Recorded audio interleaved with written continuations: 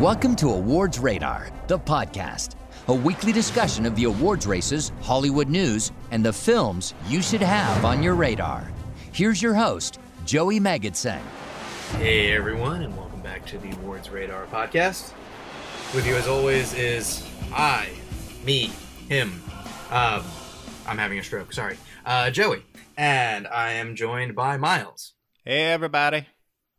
And Steve. Hello, I am Steve. Steve had a robot orgasm about a minute ago, so he's still coming down from it. Ooh. It's a joke that only 3 of us get. Yeah, it makes it even less funny. That's what we do here. We like to do inside jokes that alienate the listeners. It's our vibe. Though to quickly get back in our good graces, we'll dive right in with a question from the audience. Ryan McDermott. And if you guys remember, we were starting to do the mounts of various things. Yes. So Ryan asked, decide on the 4 characters that could go on Mount Rushmore. That is, name Jeffrey Rush's 4 best performances. Jeffrey Rush. Okay. Oh, well, Rushmore, I get it. At least somebody was okay. listening. Good job, Ryan. Well, we've been doing a lot of other Mount something mores, so this is a very literal one. I would imagine Shine's going to be on there, right? Probably has to, right? Oh, yeah. Yeah. My personal favorite's got to be the first Pirates of the Caribbean. Mm-hmm. Fair. I mean, not my thing, but I'm willing to put it on the long list. Quills. Quills, yeah.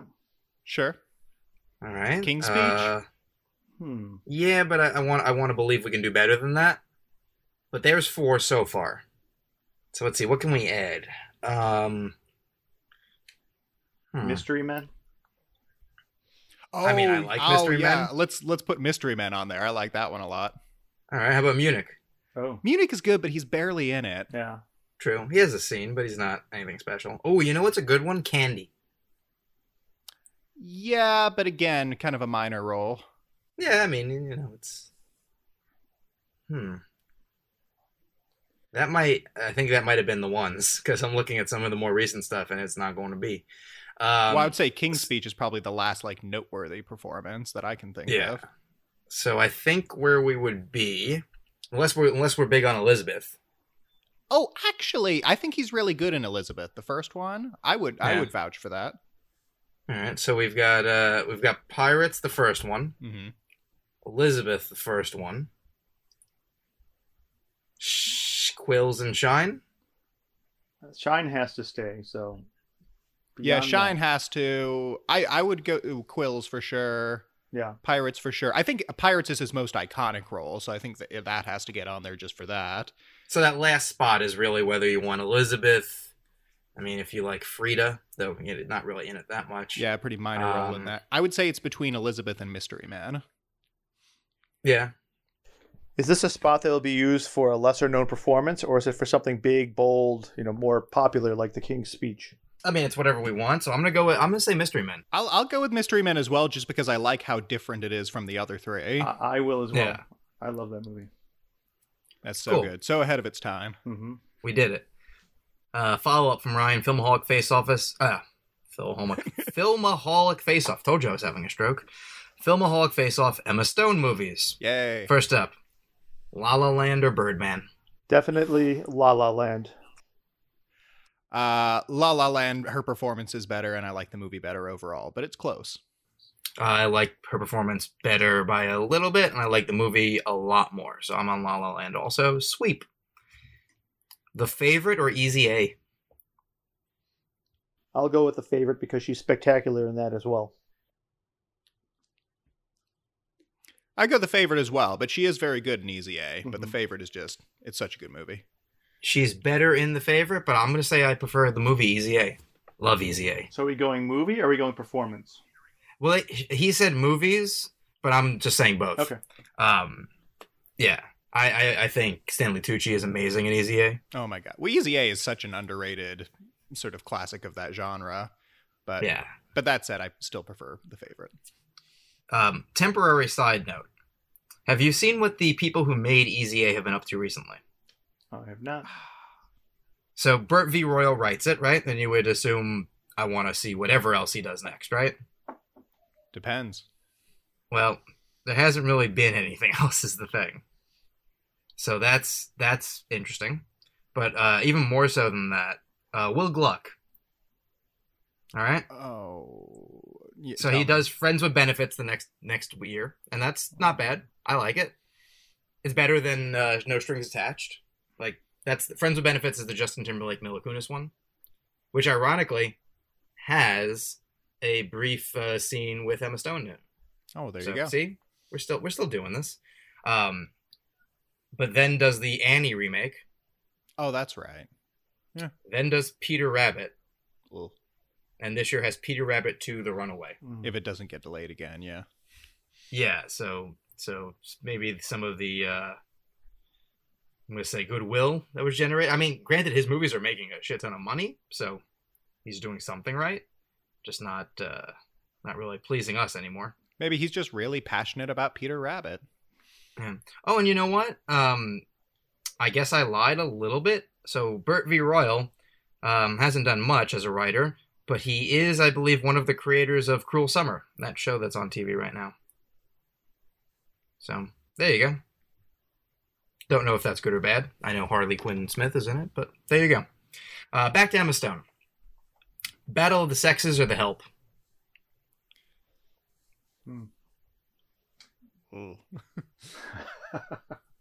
I mean, while you guys dilly-dally, she's better and the movie is better, Battle of the Sexes. I like Battle of the Sexes. The Help I do not care for. You know, I didn't mind The Help, but I don't think you're allowed to like it. So, I was ahead of the curve. Yeah, good for you. It's easier. So I enjoyed both, but I'll go Battle of the Sexes as well. I guess I'll go Battle of the Sexes, but I don't have strong opinions on either of them. Fair. Well, we'll wrap up with an interesting one. Zombieland or Crazy Stupid Love? Oh, Zombieland for sure. I like Crazy Stupid Love. I just think it gets super generic in the last third. And I think the first 2/3 are much more sort of interesting and innovative and make better use of the cast, and then it kind of devolves into speechifying and rom-com tropes. You know, it's funny, just listening to your options here, how versatile she is, and the Right? different, the different type of roles and films she's in, and now she's in Cruella, and it's like, she's quite impressive. Because at first, when I first saw her work, you'd expect her to continue down a certain path, and she hasn't. She's made paths all different directions, so... Yeah, I mean, here. Well, pick your thing, and then. I'll go Zombieland. Zombieland, loved it. I mean, yeah, because we could literally also do let's see, movies no one liked that she's in by filmmakers who have Oscars. Aloha or Irrational Man. What's Rational Man? Yeah, I don't know that. Irrational Man. It's a Woody Allen movie. Oh, ooh. It's a Woody Allen movie with Joaquin Phoenix and Emma Stone. Oh, that's right. I remember I accidentally walked into it when I was trying to see Boyhood because the theater had the placards screwed up. So I saw the first, opening credits, I guess, and was like, this isn't Boyhood. And then I left, and I didn't regret anything. Irrational Man is the better movie. And I'm a Cameron Crowe fan, but... All right, how about this? How about... poorly received other collaborations with people she's also worked with before. Magic in the Moonlight or Gangster Squad? Oh. Gangster Squad by a hair, but they're both pretty bad. I'll go Magic in the Moonlight. Yeah, not by much, though. They're both not great. And then we'll wrap up her with a 3-way. Watch it. Sequels. Amazing Spider-Man 2. Or... Zombieland Double Tap, or The Croods: A New Age. Zombieland Double Tap, for sure. I didn't care for The Amazing Spider-Man 2. And The Croods is just one of those film series I really don't gravitate toward and ultimately avoided. Steve is a hate monger when it comes to prehistoric man. He doesn't consider them real men. I didn't want to bring it up, but yes, that's my stance, and I proudly wear a hat that says so. Homo erectus, homo no thankus. Well, on that note, Yeah, I'm also going to go Zombieland Double Tap. I didn't expect much out of it, but was very pleasantly surprised. Mhm. I haven't seen either of the Croods and don't have any intention of doing so. And The Amazing Spider-Man 2 is one of the worst comic book movies ever made. I don't like it much, but I don't hate it. But yeah, Zombieland Double Tap was thoroughly satisfying without being particularly great. But it just did what it needed to but do. it was surprisingly good. I thought it was for a sequel. It did, for a sequel, way longer than it needed to be to come out and way after anyone cared about it. Yeah, it did exactly what it needed to do. It reminded you why you were charmed by the last one. Exactly. Yeah. Speaking of zombies and returning to zombies, Actually, Zack Snyder. not to completely cut you off, but one more thing about Emma Stone. How excited are you guys for the new movie she's doing with Yorgos Lanthimos, where she's like playing a Frankenstein's monster? Because that I know a little sounds bit about it. amazing. And yes, it's basically she's gonna be a like sexualized child in a Frankenstein body, like a Exactly. reanimated corpse. Yeah. So she's gonna basically learn how to manipulate men. Yeah, it's gonna be good. Yeah. And Mark Ruffalo is the scientist. Is he? I thought Willem Dafoe would be. Who's Ruffalo gonna be? Because he's also in it. Well, I know she's got like an ex-husband before she gets the procedure, and I also know she romances somebody else down the line. Oh, because I think I- they said he was the main role. So. I figured Ruffalo would be like a romantic interest, whereas Willem Dafoe has crazy scientist written all over him. Maybe, could be. So they got one more like guy to cast. Exactly. So Colin Farrell. So pick what up your you're phone. saying, it's just another uninspired Frankenstein retelling. Oh yeah. Hollywood just keeps telling the same old story. Oh yeah. Speaking of the undead, there we go. There we go. It's still all connected. It's not as good as what I was saying before, but it works. Army of the Dead. Zack Snyder. And I think Miles and I had the exact same response, which is I really only want Zack Snyder to make zombie movies. Yes. Oh my God. I've been wanting him to do another one since Dawn of the Dead, which I still probably consider his best movie. And it did not disappoint. In a lot of ways, it felt like sort of everything he'd learned on all the movies in between. So to make a bigger, bolder, crazier, more CGI laden, take on the same material, I had a blast with it.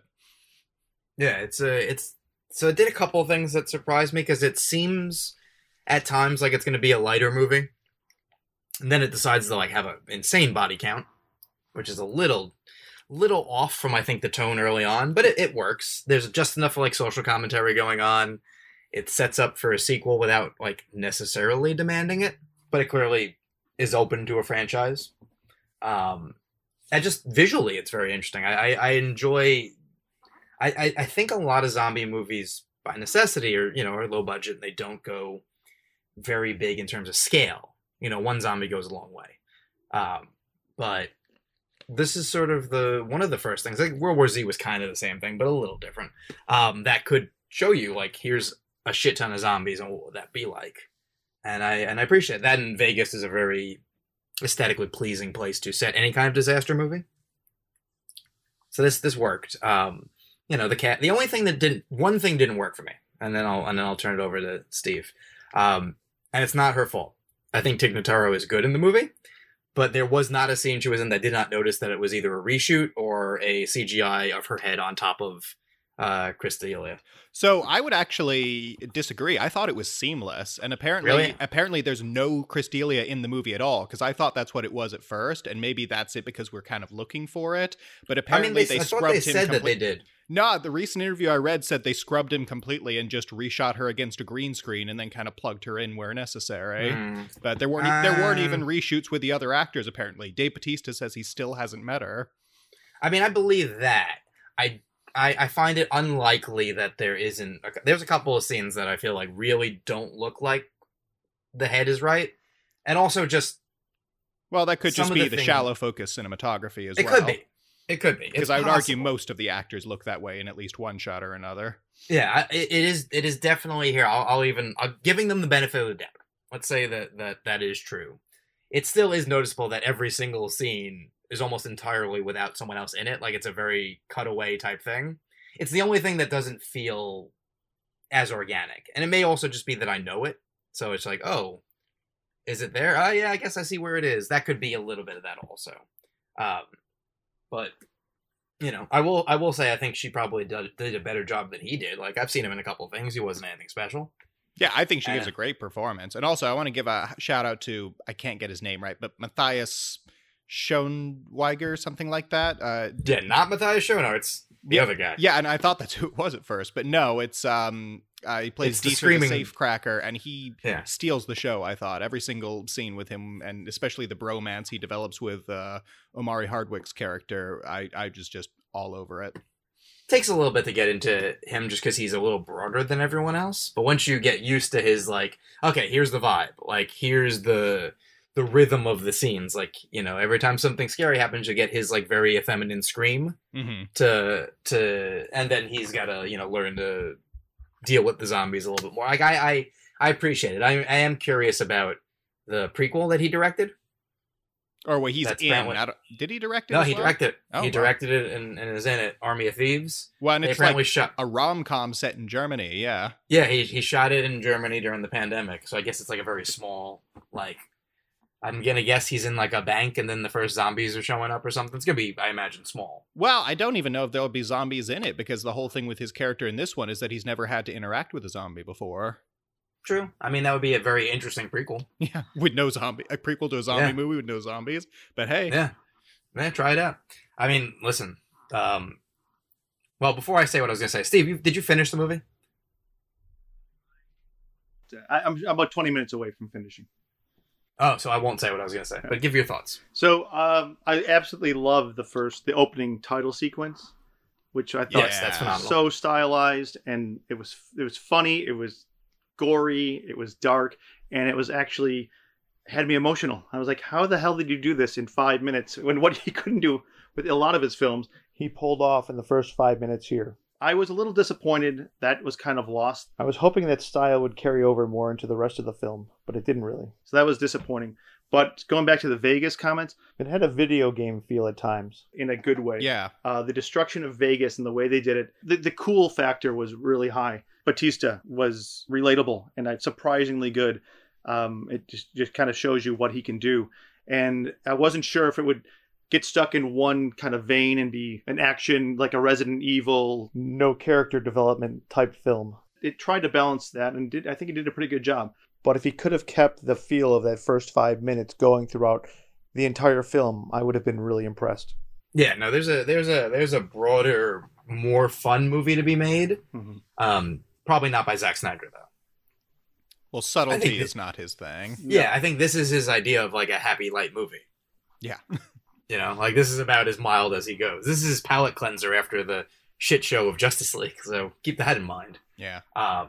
Batista's pretty good. Very much, you know, your traditional monster-looking action hero. It is a little disconcerting at the very beginning when he's like the short order cook, and he also still looks like that. It's like, so you've been keeping up with the gym. All right, cool. They did a good job with some of the characters. Like, you know, you immediately hate Theo Rossi's like, you know, perv like security guard. Oh my god, there has to be a character like that in every Zack Snyder movie I've noticed. Even if they're only in one scene, I don't think there's a single Zack Snyder movie that doesn't have that character in some way or another. Yeah, well, at least this guy got to, you know, die. But then even then he got to come back. Like, he got a ton True. of screen time for somebody you're clearly supposed to loathe. Yeah. I mean, I guess you know what he is? He's every character from Sucker Punch. Oh, boy, is he. Yeah. But and then, you know, there's a lot of like Aliens homages in that. Mm-hmm. You know, even down to one of the characters just might as well be named Vasquez. Yeah. Even down to how that character is resolved, let's say. Yeah.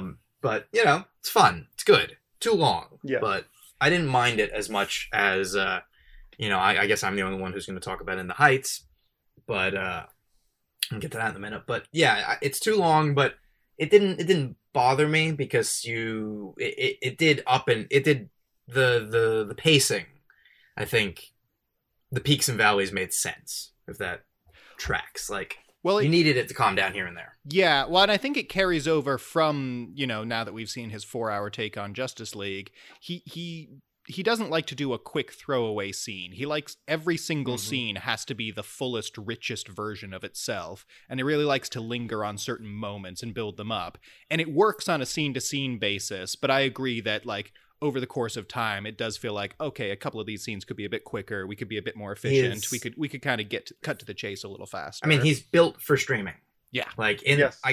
here's what I'll say. In the theater, I think I would have maybe been closer to 2.5. I mean, like it's too long, and I was ready to be done. But on Netflix, where it's easy, even in a Netflix screener, a couple days before it comes out, to pause it and be like, okay, give me 5 minutes, and I'll come right back, and I'll be good. Which is not ideal. It's not how you should be watching something. But let's be real. With Zack Snyder, when it's that long, you need to take a break. Like, can you imagine watching the Snyder Cut without a break? Oh my God. So this is Like, I don't need to watch it. I don't need it as a miniseries. Like, I don't need that. I was But just the grateful for the ability to- chapter breaks in that one, for sure. Yeah, I didn't take the chapter breaks per se, but I did pause here and there, and basically, watch the Snyder Cut over 6 hours, let's say. Yeah. The 4 hours turned into 6. So like, Army of the Dead was a 3-hour movie to me, the way I did it, let's say. But like, it kept it from nagging me in any way.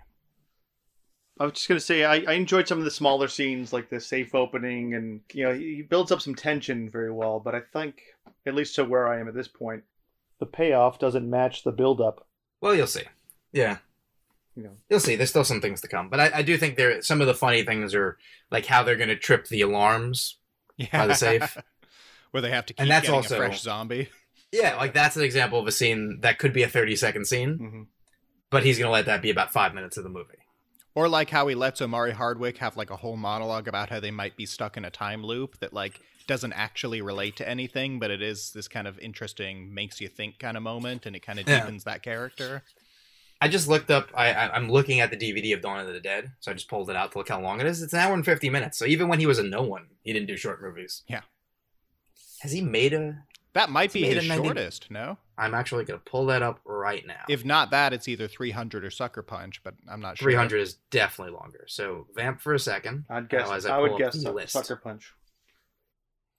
I mean, All right, Sucker so Dawn Punch of the- felt like it was 4 hours, but... All right, so Dawn of the Dead, 100 minutes. Though Okay. I think that's not accurate because maybe the unrated cut is 110. Oh, could be. Okay, so we have to also keep that in mind. So let's see if he goes under 100 minutes at all. 300 is 116. Yep. Which, God, it feels longer than that, but we can talk about that another time. Watchmen. Yeah, let's not even. God, have you guys 100 seen the ultimate cut of that movie where they put the I have. pirate cartoon in? It's I do borderline unwatchable. It's Yeah, I so was about much. to say, so I have the ultimate cut. I do box too, set yeah. Thing. So the 163 minutes to start, right? Yeah. Then you have the ultimate cut. So I like I don't mind the extra stuff in the ultimate cut, but I don't care about Curse of the Black Freighter because if we're being honest, I skipped most of it in the comic also. Well, yeah, it's not even like you read it the first time in the comic and it's like, oh, okay. But like whenever I've reread the comic, I always skip that part because it's because too much. it's also it's a quick metaphor that he stretches out. Yeah. Well, and Um, also I think the theatrical version of Watchmen already has pacing problems. So you add in all the deleted scenes and you add in the Black Freighter and it just becomes this bloated mess. yeah. So here's a question. So- You said it's borderline unwatchable, but yet you own it. Why is that, Miles? It was a Why? gift. Oh, okay. There you go. Yeah, I would so- not have.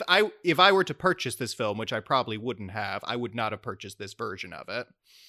So the Legends of the Guardians, the Owls of Ga'Hoole. Oh, that Um, could be shorter. I don't know. It is his shortest, 97 minutes. Oh, well, there you go. Still about the longest possible 90-minute movie you could have. Sucker Punch. So here we go. He just needs to make kids zombie movies, and he'll be at an ideal length. We could get him to direct the Kids Billy movie that we were talking about last week. There you go. 109 minutes on Sucker Punch, and I bet you didn't think it was that short. Yeah, it felt longer. Yeah, Man of Steel, 143. Well, yeah. Once you get into Man of Steel onwards, he has never made anything resembling a short movie. Yeah, Dawn of Justice, 152. Felt like 6 hours. Justice League, I guess it depends on what we're going with. And there you go. Even the stuff he produces is long. But yeah, still, it's good. I don't want to say too much more because I don't want to ruin it for Steve as he finishes up because there are some things I wanted to get into. But All right, we can guys. do that maybe next week. It's all right. Just apologize to the readers. Or listeners. Both. the fans. I do We're think it's waiting. interesting that Netflix is clearly doubling down on this as a franchise, because they did pay for both the Army of Thieves prequel and an animated prequel that we're getting that I guess digs more into the zombie war, like that's basically the opening credits. And then which Snyder says he has ideas for a direct sequel, so there could very easily be a cinematic universe of this thing within like a year or two out of its release. I mean, I'm down for more movies. I guess the template. I guess this isn't too much of a spoiler for Steve. Like different locations. Yeah. You know, they knowing what you and I know about how the movie ends. The setting would definitely be different. Yeah, the setting would be different, but it wouldn't necessarily be fully the same cast. I would say mostly a different cat, if not completely a different cat. You could easily do a movie that is like a spiritual sequel, like a Train to Busan situation, where it's same world, but just completely different cast. That does seem to be what I think they're getting towards. It'll be Army of the Dead, you know, this location, Army of the Dead, that location. Right. You know, because isn't is the prequel Las Vegas? Or something, yeah. But I think Something it is like basically covering the war that you see in the opening credits, just in more detail. Yeah, or at least the more wider. I think he also said maybe that it's going to go backwards also and talk about how they developed the zombie or found the zombie and where they're. Oh, sure. Yeah, I could so see it that. could being also in there. be. It could also lead up to the escape. Yeah. You know, the end of the show could be the putting the zombie on the train to, you know, the caravan to go destroy it or whatever they were planning on doing. Yeah. Patient so- X or whatever. Yeah, which is interesting also. I guess they'll probably explain in that show that it's an alpha, it looks like, as opposed to a shambler. Well, I think the implication is that it's the one that like then puts on the Uruk-hai mask and is chasing them through most of the movie. Presumably. It could be a bunch of people. I think that's the one. I But think I guess that's it could the all- implication, just because that's Yeah. the one that they've sort of turned into a king. I gotta say, as a fan of world building in movies, I did think there were a lot of details that sort of made it stand apart from your average zombie movie. I like the thing with like how like the zombies hibernate, or like how there's a delineation between alphas and shamblers, and how the one girl understands that, you know, you have to like offer a sacrifice in order to be allowed access to certain parts of the city. You know, obviously zombie tigers, all that I thought was really cool. Oh yeah, no, I think that they could have even explored it more. But like, listen, it's a movie, not a miniseries. But yeah, you could definitely have done, if this was like a season of TV, a whole episode on just like, oh, so if we put a sacrifice, we can just wander around. Like you could give a tour. Yeah. You could literally do tours if you sacrificed like a deviant of some sort. Well, I even like how there's the one character who like apparently has a whole YouTube channel built around sneaking in there and giving headshots. Yeah, I mean there's a lot going on. I'm into it. Would watch more. So For sure. we'll come back to it maybe next week after Steve has watched it and all of it, and maybe after more people have seen it. Though I'm sure a lot of people have seen it by now. Mm-hmm. A Quiet Place 2, very good, very very good. Basically as good as the first one, though different. Especially considering there were no plans to make this movie until it made a ton of money. So back up a Brinks truck to John Krasinski. He's a human being, so he goes, "Sure, I'll make this." Came up with a pretty good story, I gotta say. It's bigger, which you wouldn't think is better considering how much the small scale worked in the favor of the first one. But it works. It's hard to explain why it works. Like, it should be way harder to be that intense and to play on what you expect things to happen. Like, everything that it did so well in the first one, it does in the second one. The only thing difference is, you know, you don't have John Krasinski to care about. Cillian Murphy's there, and he's not quite as important to you. But largely great, I gotta say. Yeah, I'm going on Friday morning to see this with my wife. Our return as a married couple to the movie theater, so I'm excited. I didn't want to wait for it to show up on Blu-ray or anything. I want to see this in the theater. I cannot wait. Yeah. Speaking of theaters, I actually went as a civilian to a movie over the weekend. I went with someone who wanted to see Spiral, and I happened to have some complimentary passes to see Spiral, which we're also giving away to readers/listeners. So feel free to let us know if you want to see Spiral. And yeah, I felt good about it. You know, maybe one step beyond press screening safety, but I think if you're on the fence, it's probably safe.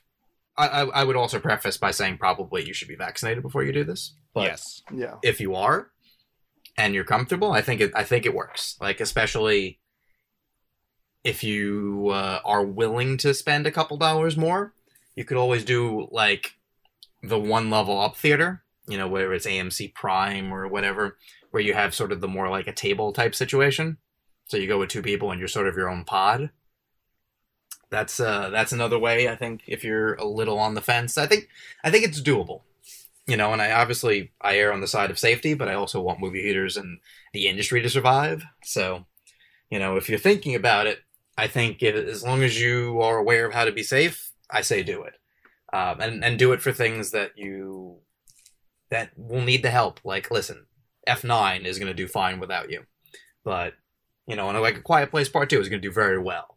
But, you know, not necessarily In the Heights. I'll talk about that in a minute. But something like that that's also going to be on HBO Max or is also going to be on Netflix, like, if you give that your time and money, like, that goes a long way, I think. I think the $900K that Army of the Dead made last week or 2 weeks ago is not nothing. Like, that's a thing you can hold on to as a good sign. Mm-hmm. Hopefully. We'll see. I will gladly be giving on, my money to the theaters. I am not. This pandemic didn't make me enjoy the luxury of watching films at home. It really made me long for the movie-going experience. I can't wait to get back. Yeah, I mean, listen, it's going to depend on the situation for a lot of people. There's a lot of layers to this. Like, most people are not me, so you don't have the ability to have things just delivered to you. Mm-hmm. And, you know, depending on where you live, you're also surrounded by more or less safe people. I think Miles can talk to that. He lives in the Wild West, essentially. the Wild South, more like. Yeah, you know, masks are a political statement by him. Yeah. You got a lot of businesses that are back at 100% capacity. There's signs on the doors that say masks required, but nobody pays attention to them. It's chaos down here. Yeah, so, I mean, make your own individual decision, but I think it doesn't feel unsafe. Like, everything's very clean. Everyone working there is wearing a mask. Like, nobody's... one of the things I've noticed is now, like, you know, the Coke Freestyle machine, they fill it for you. You don't pick what you want, so you're not touching the screen. So there seems to be a solid effort to make it, you know, a good experience. And that goes a long way. So when you guys have seen A Quiet Place next week, we'll talk more about it. It's very exciting. It's very good. And I think there's definitely a world to make another one. Which, again, for a self-contained movie, you wouldn't necessarily think, oh, let's make another one. But they end in a spot that I think would give you a shot. Also, I believe there's a spin-off in development by a filmmaker who you would not expect. Do you know who I'm talking about? No. I probably read about this, but I forgot. Okay, so let's say you were at Paramount, right? And we said we're going to make another Quiet Place thing. Whether it's Quiet Place Part 3 or a prequel or a side story, right? Is there someone who in your head you would be like, I wonder if we can get them to come aboard and direct?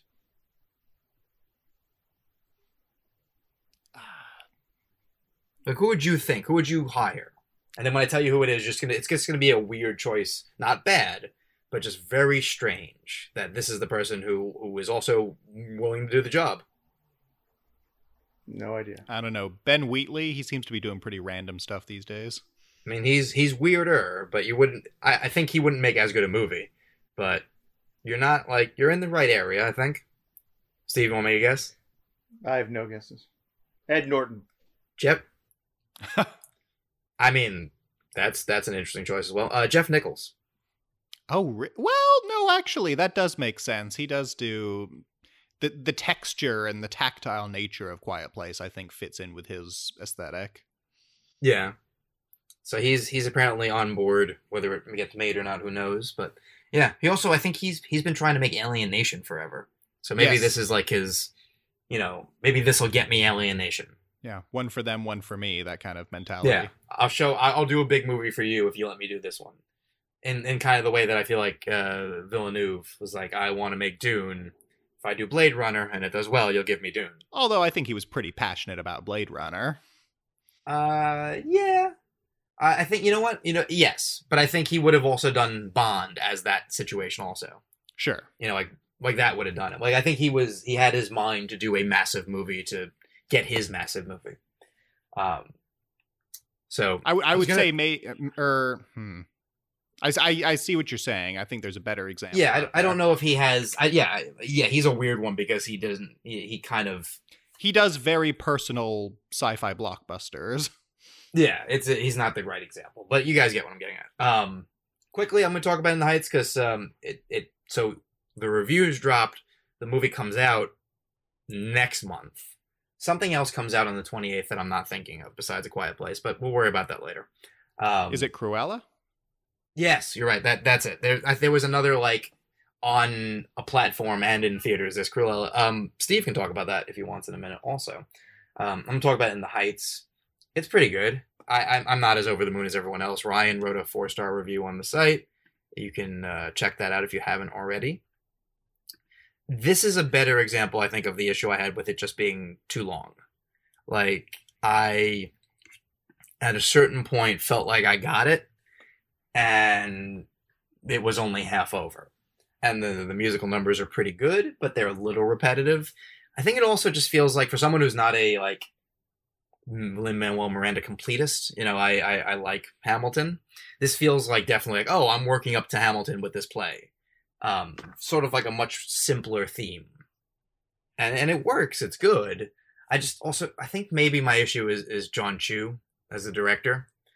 It's very, like, the big scenes they don't jive with the little scenes as much to me. And I feel like his heart is more in the big scenes, where the little scenes are the ones I cared about more. It's not, these are tiny complaints, mind you.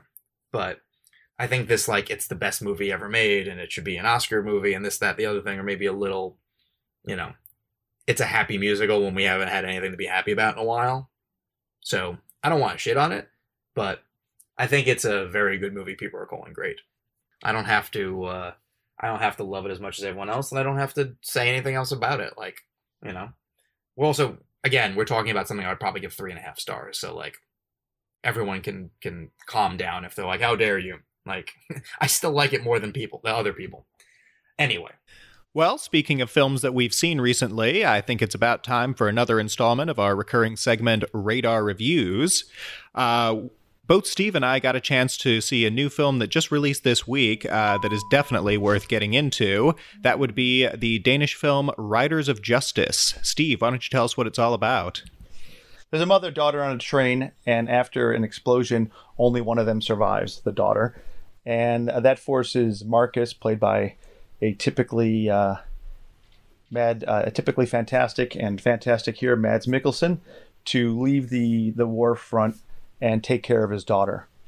Afterwards, he's approached by 3 statisticians who want to help him track down who the bomber is and to extract revenge. It sounds like more of a Steven Seagal type film, but it definitely is not. So the trio are played by 3 Danish actors. There's Otto, played by Nikolai Lykas, and there's Leonard, who's played by Lars Brygman. And they both look familiar, but they don't have any credits that I think most film fans would know of. And then there's Emmenthaler, played by Nicholas Bro. And for the most part, at least in my world, they're pretty much unknowns, but they do have a long list of Danish credits. Miles, why don't you touch upon the director? Yeah, absolutely. Well, this film comes to us from director Anders Thomas Jensen, who I'm a big fan of because one of his previous directorial efforts, Adam's Apples, was actually the first foreign language film I ever saw in a theater and sort of got me interested in that whole other side of cinema. And I would just say I'm a big fan of Danish cinema in particular in general. I just love a lot of the talent that crops up. Jensen's done a lot of work. He's probably better known as a screenwriter. He collaborates a lot with Suzanne Bier, especially on the Oscar-nominated After the Wedding, also starring Mads Mikkelsen, and In a Better World, which won the Oscar for Best Foreign Language Film the year it came out, both of which are fantastic, and you should definitely check out if you haven't seen. He writes and directs here, and he reunites with both Mads Mikkelsen and Nicholas Bro, who are both in Adam's Apples. And I've got to say, this to me is probably one of his strongest efforts. Like you said, the plot synopsis sounds a lot more basic. It almost sounds like it could be another Taken movie or something in that vein. Mm-hmm.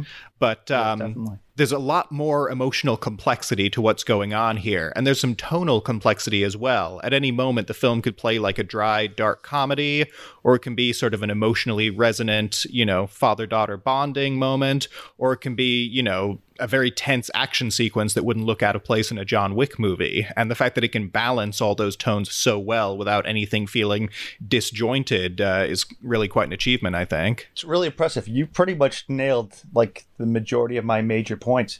Thinking about a quarter of the way through, I was checking my watch and I'm like, how can they sustain this? There's nothing that original about it.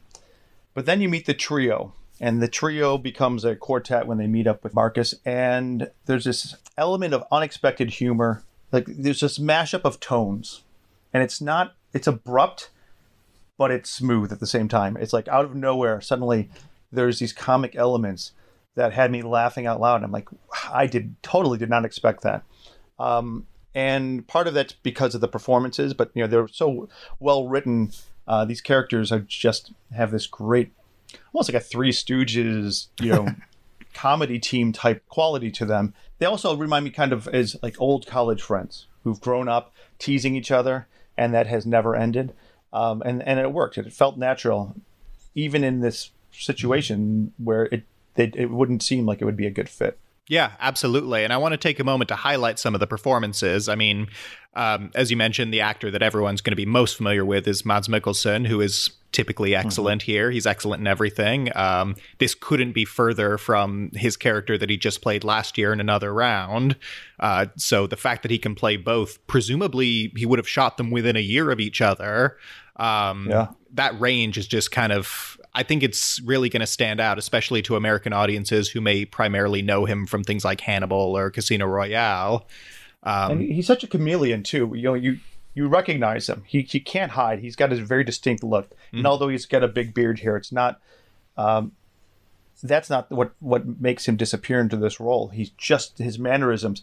If you played side by side his character from Another Round and his work here, you would think it's a different actor. The way he's popping up pretty much in like every type of film now, and he's done his MCU stuff. He's done Hannibal. I think he's an actor. I think he's going to be one that people are talking about in 20 years. Oh, I couldn't agree more. He's the amount of versatility he's capable of throughout his career, and the fact that he consistently surprises with every performance. It's definitely pretty incredible. And the supporting cast is no slouch either. I think Nicholas Bro perhaps delivers some of the film's funniest lines, even though that character does have this sort of tragic underpinning to him. One of the most surprising performances, I think, was Andrea Hick Gadeberg as Matilda, who's the daughter. In a lot of ways, she's kind of the emotional core of the film, and finding a way for her to sort of overcome the loss of her mother and connect with a father who's very bad at connecting and very bad at sort of talking about how he feels, and sort of their push and pull of wanting to connect, but both being such different kinds of people that a connection almost seems impossible. In a lot of ways, that's the heart of the film, and that's the real emotional meat here. But the entire supporting cast, you mentioned the trio, they're all fantastic. Some of the best stuff in the movie, I think, is when, sort of as a cover for their more violent escapades, they end up sort of creating almost like a found family therapy session. And they all sort of take turns sort of analyzing each other. And the more you get to know them, the more you realize that they've kind of all got tragic backstories. They've all got something going on in their past that really, has rattled them and that they haven't quite been able to process for one reason or another. And at and its heart, that's kind of what the film is about, is how do we deal with grief? How do we deal with trauma? How do we, learn to live our life when we just don't know how to deal with all these emotions we've got going on? And I think the film addresses that kind of beautifully. So that scene where they come up with this cover of being child therapists and, to deal with the tragedy of the loss of her mother. I laughed out loud there. I was like, this is funny. And I thought, okay, it's a gag it's going to last a few minutes. And it becomes so much more than a joke. And it does. It surprisingly finds ways to dig into these characters and to explore all of them. There's a very, like you said, it's kind of, has some moving moments. It's got some sweetness to it. This kind of, it's weird about a film about killing, but it's got almost like an innocence to it about who these people are and how affected they were by their lives. It's like I don't know if innocence is the right word, but as they start to explore each one of these characters, you realize the amount of depth. These are not caricatures. They start off feeling like they will be, and then you find so much more. And that's one of the reasons I think this film's going to be is going to be quite rewatchable, because I think you're going to be able to take away a lot more with each viewing. Yeah, I definitely agree. Well, and even down to, there's another supporting character we haven't mentioned, which I don't want to give too much away about, but it's Bodashka, played by Gustav Lind, who's this Ukrainian guy that they sort of encounter in their revenge mission. And initially you see him, and his initial appearance, which I don't want to spoil for people, almost plays like, oh, it's just going to be a one-off, visual gag. But he ends up becoming kind of an integral part of the movie, and honestly, he delivers a lot of the best jokes, which you wouldn't expect given how he's possibly got one of the most tragic sort of pasts of all of them. And the way he intertwines, and then Matilda's got a boyfriend. It's this ensemble cast. It's not just the Mads Mikkelsen show. It's obviously he anchors it and he delivers a great performance, as he always does. But everyone involved is pulling their weight. And the way that these characters play off of each other, and the way their differing worldviews, and how everything in their history has sort of come to define those worldviews, is a big part of, I think, what makes the movie sing. Yeah, I think you could even take Mads out of this and still find, you'd have to rewrite it, of course, but still the supporting characters are so strong that you could still tell a great story. Absolutely. Is a bonus. He's fantastic in it, but I was like, well, I kind of went in expecting a much shallower film. I was surprised, and I think... Was there anything that you didn't care for in it? Every now and then there'd be a line of dialogue that maybe works a little overtime to sell the themes. It was a little minor thing, and honestly, it could very well just be a translation issue. But every now and then there'd be a line of dialogue that was just like, okay, no, we understand that this is what the movie is about. Or, how she'll talk about, sometimes you just need something to be mad at. And even though the dad's not in the room, that's kind of obviously what that's in reference to. And so there's a few moments like that where it was a teensy bit heavy-handed, never enough to take me out of it, and never enough to detract from the quality of the filmmaking overall. But that I would say would be the closest thing I would have to a critique, because... to be quite honest, this is my favorite film that I've seen so far this year, and it's one that I would recommend to pretty much anyone who's willing to give it a chance. Yeah, I had a really good time with this, and much better time than I expected. It's right up there for best film of the year so far. And it's funny, though, again, you bring up exactly what I was going to say.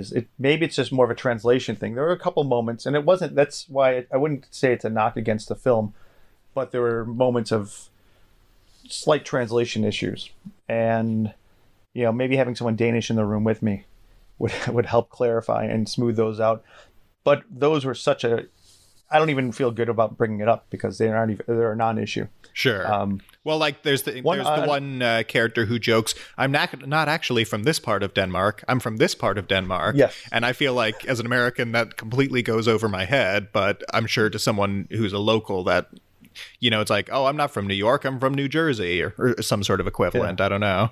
I was wondering, was I supposed to laugh there? I don't know what I was supposed to feel. Those are the little things. And it's, like I said, it's really not a knock against the film. It's more like, I'd love to talk to the writer. I think it'd be fascinating to see where this originated. What was he tasked with? Did he come up with this from scratch and have this plan, or what did it start off as a revenge Taken type film and transform into this? Because it has such a unique balance to it. It's not like anything I can recall seeing. One thing I also liked, it starts off with Christmas music, and then there's these like chorus choir type moments. Do you have any take on that? Like the use of music and why or how? Yeah. So I wasn't super familiar with any of it besides I think it's meant to be Little Drummer Boy at the beginning and the end. But outside of that, it did feel like almost like a church kind of like sort of choir. And I think because there's the whole sort of subplot about the daughter is, wanting to believe in God and the dad's having none of that. And so it's not necessarily a pro-church kind of thing, but I think it's more, I think there's like an essence of healing to it that I think is what the film is more interested in, and how, because the moral at the end of the day is that it's all about the communal experience and how by, talking through their issues and sort of bonding together, this sort of found family ends up all working through their issues in some way or other, and all becoming sort of better people and more fulfilled people and being able to work through stuff through the power of that sort of mini community. And so to me, the music sort of represented that in some way. Well, they also touch upon faith. There's something going on. I don't want to give anything away because some of the moments where the music does get used are key moments of the film. Sure. So, but like I said, this is completely rewatchable. It didn't seem like it would be after the first 20 to 30 minutes, but as we started digging into these characters, it was just a surprising and very welcome surprise. It was just a very welcome surprise. Let's say it that way. Yeah, I couldn't agree more. And also, we haven't really touched on, there are, you could call them action scenes in this, but they're so simple and they're so brutally efficient. There's nothing here that feels like it's glorifying or glamorizing violence, except for maybe one moment right near the end. But even then, it's more about the power of, well, I won't get into the specifics, but this doesn't feel like a movie where, it's not a pro-violence movie. It's not action is awesome kind of movie. It's there as a storytelling necessity. And there's a sort of blunt simplicity to it that I think very much serves the characters.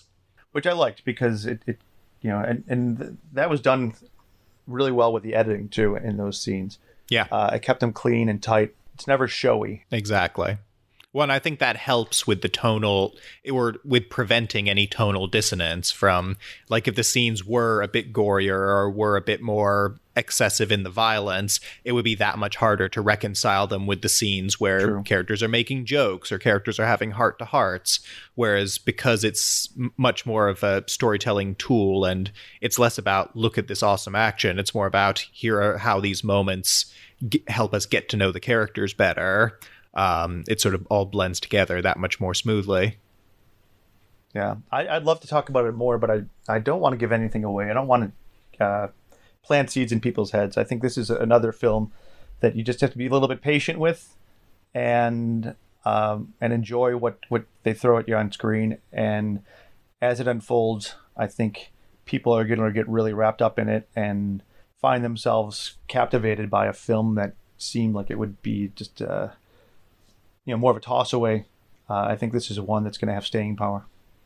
Couldn't agree more. So with that said, as we always discuss on here, in a world where competition isn't an issue, what could you see this film competing for from the awards front? I think screenplay for sure. Mm-hmm. Editing, maybe even cinematography. Some of the supporting actors, Nicholas Bro, and I thought Nikolai Lee Kass, who played Otto. Actually, all three of the trio were great. You said Nicholas was your favorite out of that trio. I think he stood out the most to me, probably because he was the most outwardly funny, but also when he has his sort of darker, more dramatic moments, they really land. And that's true. So I think he had that balance. I think it's probably the showiest role, whereas I mean, they're all great, don't get me wrong, but I would say Nikolai Lee Kass as Otto it's more of a subdued performance. He's more of the guy who he kind of instigates the whole thing in a lot of ways, but at the same time, he's always the most reluctant out of the group and the one he has a beautiful monologue in the second half of the film where he talks about his past that's just absolutely incredibly delivered. So, you know. Well, that's what I was going to say. That's one of the things, that one really hit me, I don't, damn it. We don't want to spoil. Yeah. Yeah. But that really hit me, and I thought that performance, because it was so subdued, and out of nowhere, I didn't expect this character to have this arc. When it all comes together, it's kind of powerful. And I was like, I just said the amount of themes they covered, you know, the family, the faith, you know, it is like kind of like this dysfunctional family in the end, but even the more traditional family elements of it, they just work. How about you? Anything else? Well, obviously in a perfect... Oh, direction. Oh, yeah, for sure. No, I would say director, screenplay, editing. I would love to see, you know, acknowledgement for the supporting cast. Honestly, any of them getting acknowledged would be happy with me. I would love to see some supporting actress love for Andrea Gadeberg. Mads Mikkelsen, I'll never be upset at him getting nominated for anything. Yeah, I think I don't know. I mean, it's one of those movies where I kind of loved everything about it. I think it does, you know, if we do factor in competition, I do still think it has a very strong chance at being considered when we're looking at nominees for Best Foreign Language Film. But my thing is, Mads is fantastic, but I would be disappointed if he was the one who got the nomination out of... Well, if he was the only one, absolutely. But yes. Not that he's tremendous, but there are some less recognizable actors here who definitely deserve to be recognized for this work. So if Mads was the only one who got it, I think that's a little bit lazy. If he got it in paired up with one or two of these other actors, that would seem more fair. I would definitely agree with that. Because this isn't just his film. Yeah, absolutely. And just because I haven't seen anything that I think tops it so far this year, I would personally love to see it get some love for Best Picture. Oh, yeah, true. My concern is it's getting wide release this week, but it's going against Cruella and A Quiet Place. And A Quiet Place, too. Yeah. Actually, with the Christmas music, this might have been a film that would have done well, in a November to December type release. I wonder what the original release date was. Maybe that was the... Yeah, maybe. I wonder if that had ended up happening, if the whole Christmas angle would have played more into the marketing. I enjoyed the Christmas angle. I always... I'm a sucker for for anything Christmas. No, I thought it worked really well, and I also thought it made a perfect sort of bookend to the film, because, again, without giving anything away, there's a sort of mini side story about these two characters that you only see at the beginning and the end, but what happens with them in some ways sort of kicks off the entire movie, and just the thematic sort of circling back around to them I thought was really satisfying. That's the same here. All right, so what would you give this out of 4 stars? I would give it 4 out of 4. I love this film. It's my favorite of the year so far. I think everyone who is open to seeing foreign language films doesn't get dismayed by, as Bong Joon-ho calls it, the 1-inch barrier of subtitles. I think should definitely seek this one out. I'm going to say if you don't like foreign films, if you don't like foreign language films, shame on you. Grow up. Get a life, people. All right, I'll cut that out, but that makes me crazy when people... No, I completely agree. I would give it... I was going to say 3.5. I was on the fence 3.5, 4. Some of the things you said reinforced what I had been thinking, and actually even expanded on what I took away from the film. I can't wait to watch it again. I will go with 4 stars as well. Oh, well, then my work here is done. Congratulations. All right. What do we do next, Joe? Steve, talk about Cruella. Cruella was quite good. Cruella de Vil. Yeah, that was in it. Oh, maybe it wasn't. Spoiler. If she doesn't scare you, no evil I would thing be will. Genuinely shocked if like a rendition of it of some sort wasn't in there. Well, I won't get into it too much. I don't want to spoil anything. That's kind of my MO. But from minute one, it's style upon style, and not in a gaudy or pretentious or over-dependent way. everything they put on screen that is meant to look beautiful and it works. And that's one of the things, like visually, just a spectacular film. The costume designs are simply amazing. The sets are pretty incredible and really capture the London of the era. And there's just something about her makeup. They do this eye makeup on her, and it's not prosthetics or anything fancy. It's just more of a classic use of makeup that is just so effective, and they just make her eyes pop. It's almost like a special effect. Well, the makeup and the costumes are basically presumed to be awards players already. There's good reason. You know, the hair, the costumes, the makeup are all outstanding. So when it comes down to the story, I saw the trailer. I wasn't all that interested. I'm like, I've had it with the Disney live action origin stories and reimaginings. These are chapters that weren't told for a reason. And when they're told, I rarely do care. But this is different. This one has a more of a standalone feel that is just a story about this woman, Cruella, and it works without any connection to the previous material. Many of the previous attempts were kind of clunky, where this one's really not. And it's really just a lot of fun from start to finish. It tells a story of a character that is interesting even without any kind of surrounding context. You don't need 101 Dalmatians to care about this character. And there's more layers to it. There's depth. And they did so much without using CGI. Practical? Yeah, the practical effects. They use those a lot throughout, and they're surprisingly effective. A lot of films are so focused on the CGI and they forget about the characters, and this seems to be the opposite. And my biggest issue with the film has to do with just that. It's the final act where there's an over-reliance on CGI, and it, for the first time, took me out of the film. There's flaws, there's things in it in the storytelling, were weaker than others. But the high notes drowned out those low notes.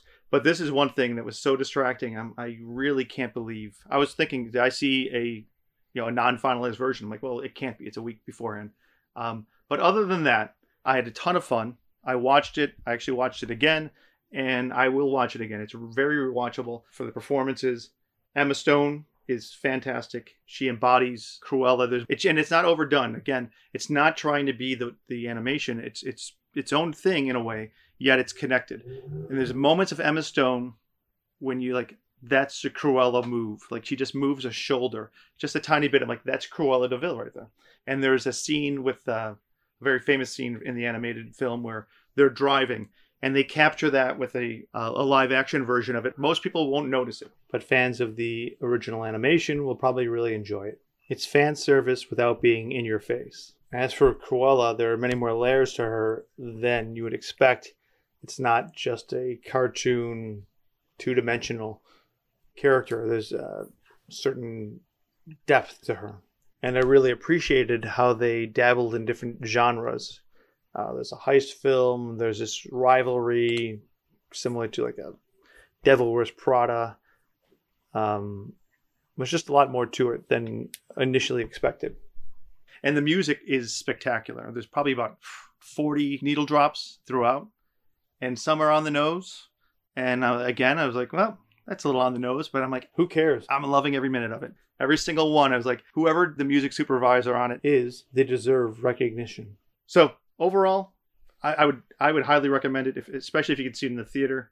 Any flaws that it does present will be overlooked and forgotten because of the overall experience is just so much fun. And by the time you're listening to this, I think Steve's review will be on the site. Yeah, and it'll be shorter than my explanation just now. Well, also because I said it, now you have to do it. Yeah. Oh, jeez. Now I'm doing it. Don't worry. See what I did there? Don't worry. Before we get to one more movie I want to talk about, what's the next Disney character that should get the live action treatment? What are we thinking?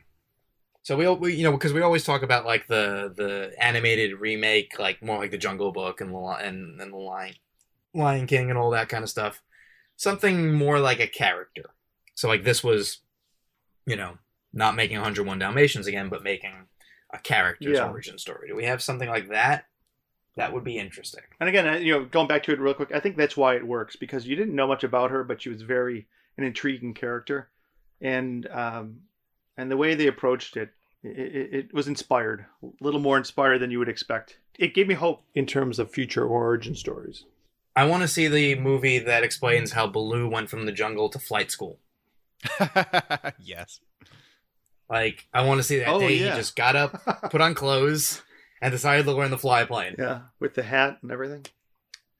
Yeah, listen, Baloo, like they just drew that bear in a lot of shows and movies for a while. Yeah. Well, he's basically like you put him in a different color, and he's basically Little John from their version of Robin Hood. Oh yeah. Oh, it's definitely. Is it even Phil Harris? It might be.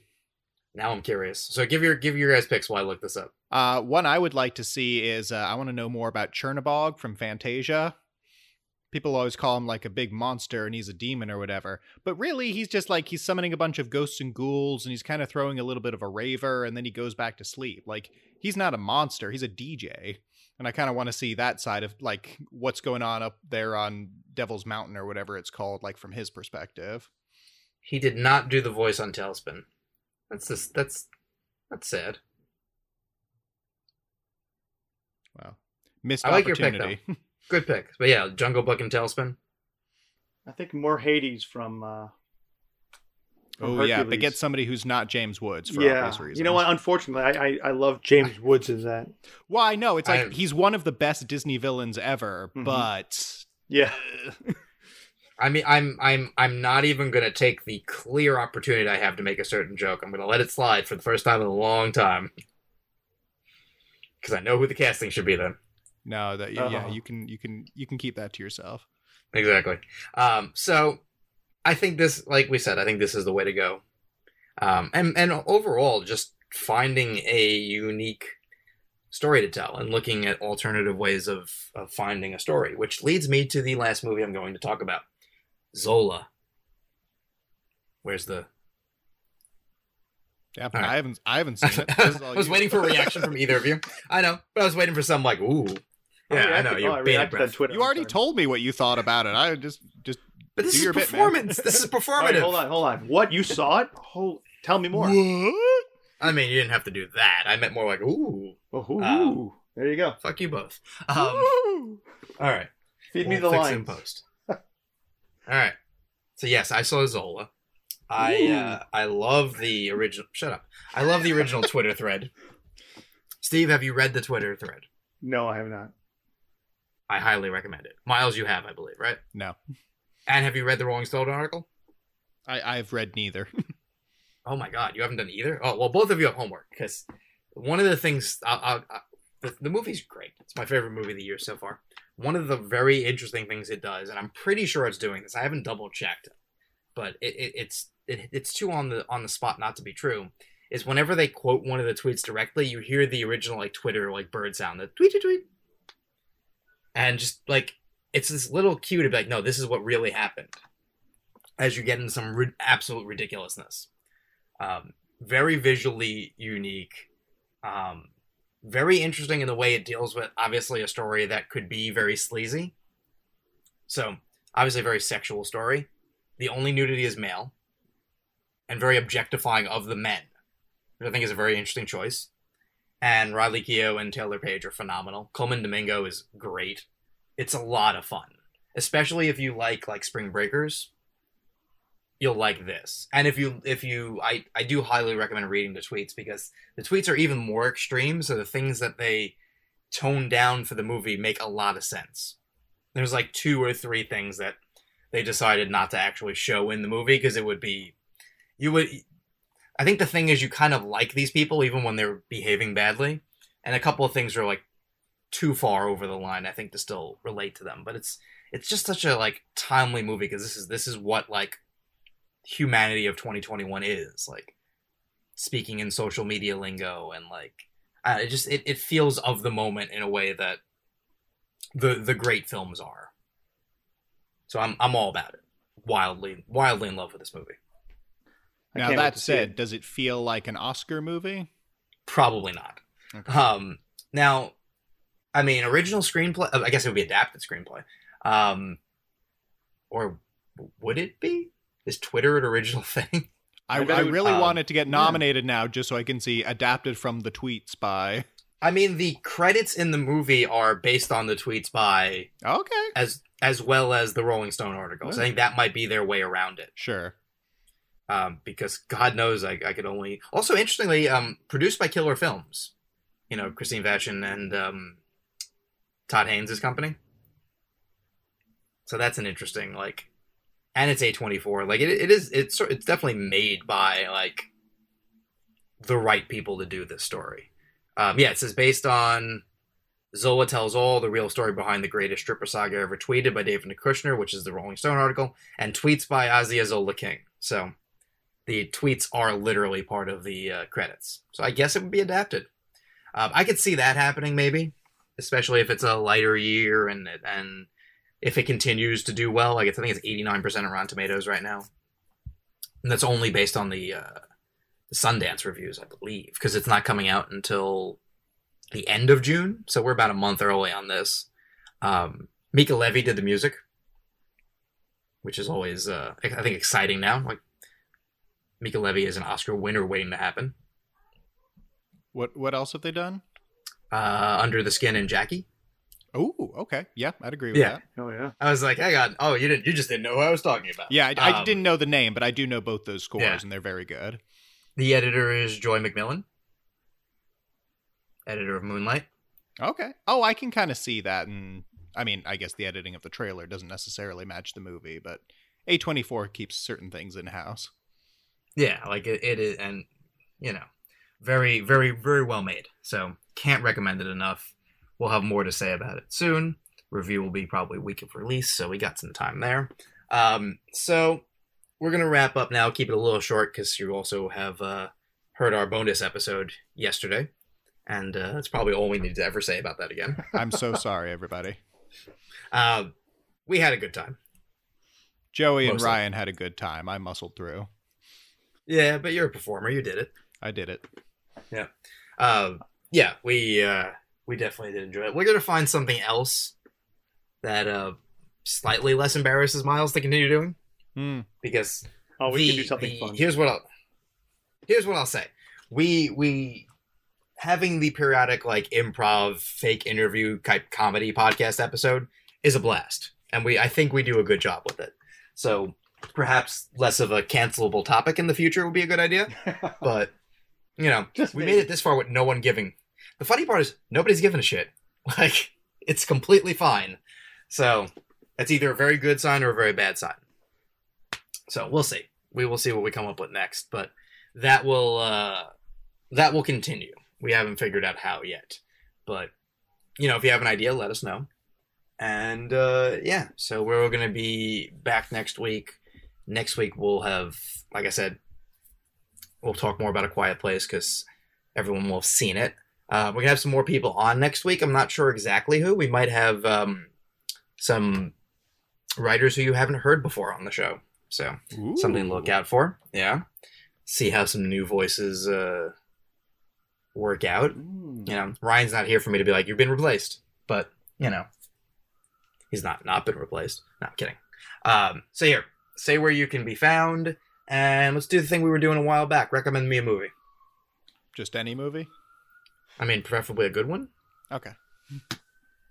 Well, you can find me on both Twitter and Letterboxd at Miles on Film. That's MYLES on Film. Please check out my short film American Exorcist, which is on YouTube under Aftershock Pictures. And stay tuned because there are some new things in the works that I can hopefully talk more about quite soon. A film to recommend. All right. If you are a fan of 90s guilty pleasure action movies, I watched one last night that I wasn't very familiar with, and it might be one of my new favorites. It's called Hard Target with Jean-Claude Van Damme. It is John Woo's English language directorial debut, and it is just a blast. If you're into people running around in slow motion with their mullets swooshing gracefully in the air while they fire two guns and just doves and pigeons flying everywhere, it's an absolute blast. 2 bullets. They fire 2 bullets out of 2 guns. It's great. No, I had a lot of fun with it, and if you want like a guilty pleasure action movie, you can't go wrong. I mean, how do you feel about Sudden Death? I haven't seen it. Oh wait, is Oh, that wait. or Sudden Impact? Is that what you mean? Nope, Sudden Death is the Jean-Claude Van Damme one Is that, where it's the hockey one, right? It's the hockey game, yes. Yeah, I've Oh, seen yeah. it. It's not as good. Garbage. It Yep. doesn't lean as much into the silliness of its premise, which I think is its biggest. No, downfall. that one's straight up like Die Hard was good, right? Let's make Die Hard. It's trying to be too serious when it needs to be sillier. There's a great scene where he fights a woman in like a mascot costume in the kitchen, and that's a lot of Yes. fun, but there's nothing else in the movie that's that fun. But Hard Target is just all silliness all the time, and it benefits from it. Lance Henriksen plays the villain. He's fantastic. It's a good time. Side question, and then Steve, you can say where to follow. I want everyone to answer them. Was there a trailer for a movie that ultimately turned out to be garbage that initially you were just like, oh god, I can't wait to see this? Yeah, Suicide Squad. Ah, Yeah, it's a fair good enough. Steve? I have to think. I don't know. I like that answer though, Yeah. because that was such a bust. I mean, we could go with that one. I I'm don't gonna think say- I've ever been so disappointed for a movie, like relative to expectations. Everyone mean- always talks about like the Phantom Menace and other things that they were so psyched for and No. just let them down. I was so excited for Suicide Squad, and it was just such a nothing movie.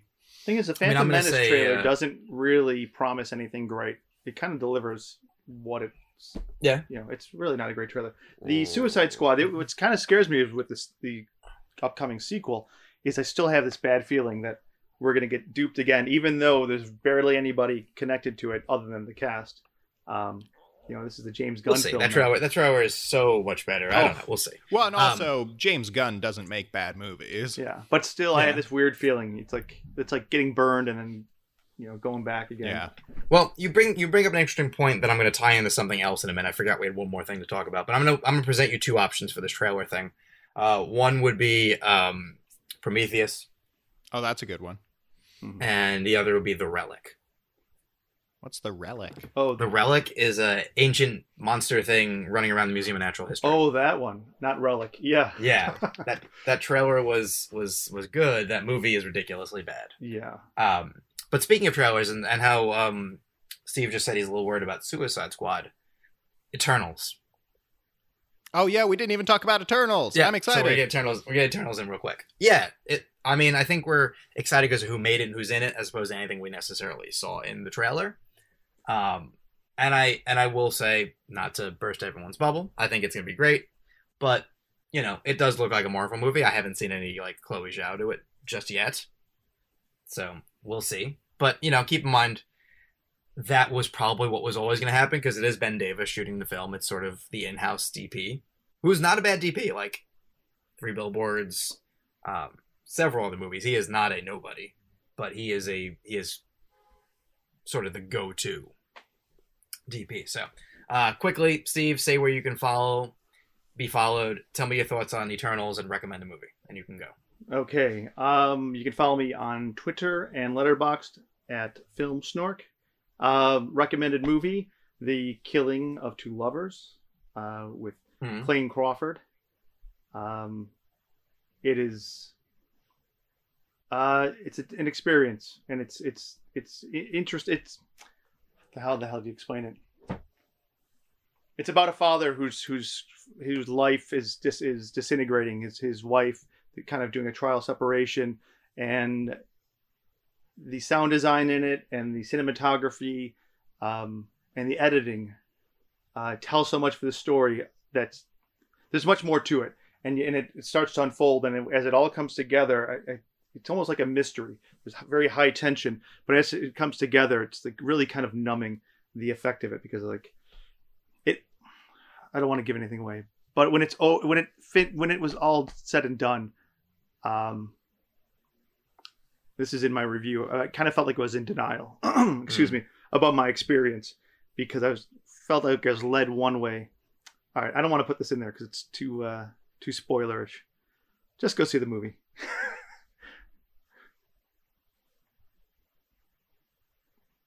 Fair enough. There you go. And you can follow me Facebook, Twitter, Instagram, Letterboxd, all those various things. And I'm going to recommend 2 movies in theaters. Spiral. I still think it's great. And if you want something to watch at home, completely different than Spyro, I probably recommend this before, but Long Shot. I still think it's an absolute delight. I rewatched it again. Oh, it's so good, yeah. It is literally one of the most rewatchable things I can think of. It's, I mean, you know, it just left like HBO and I think HBO Max and all that recently. Like, I hope it eventually is on, like, Fox or something like that. Like, it'll be edited, but like, it's one of those movies I feel like should play every like 4 weeks on TV. It needs a bigger audience. Yeah, it opened against Endgame, and that was just not fair. Long Shot, one of the most satisfying rom-coms of that type I've seen in recent memory. Very pleasant surprise. Yes, for sure. All right, go for it.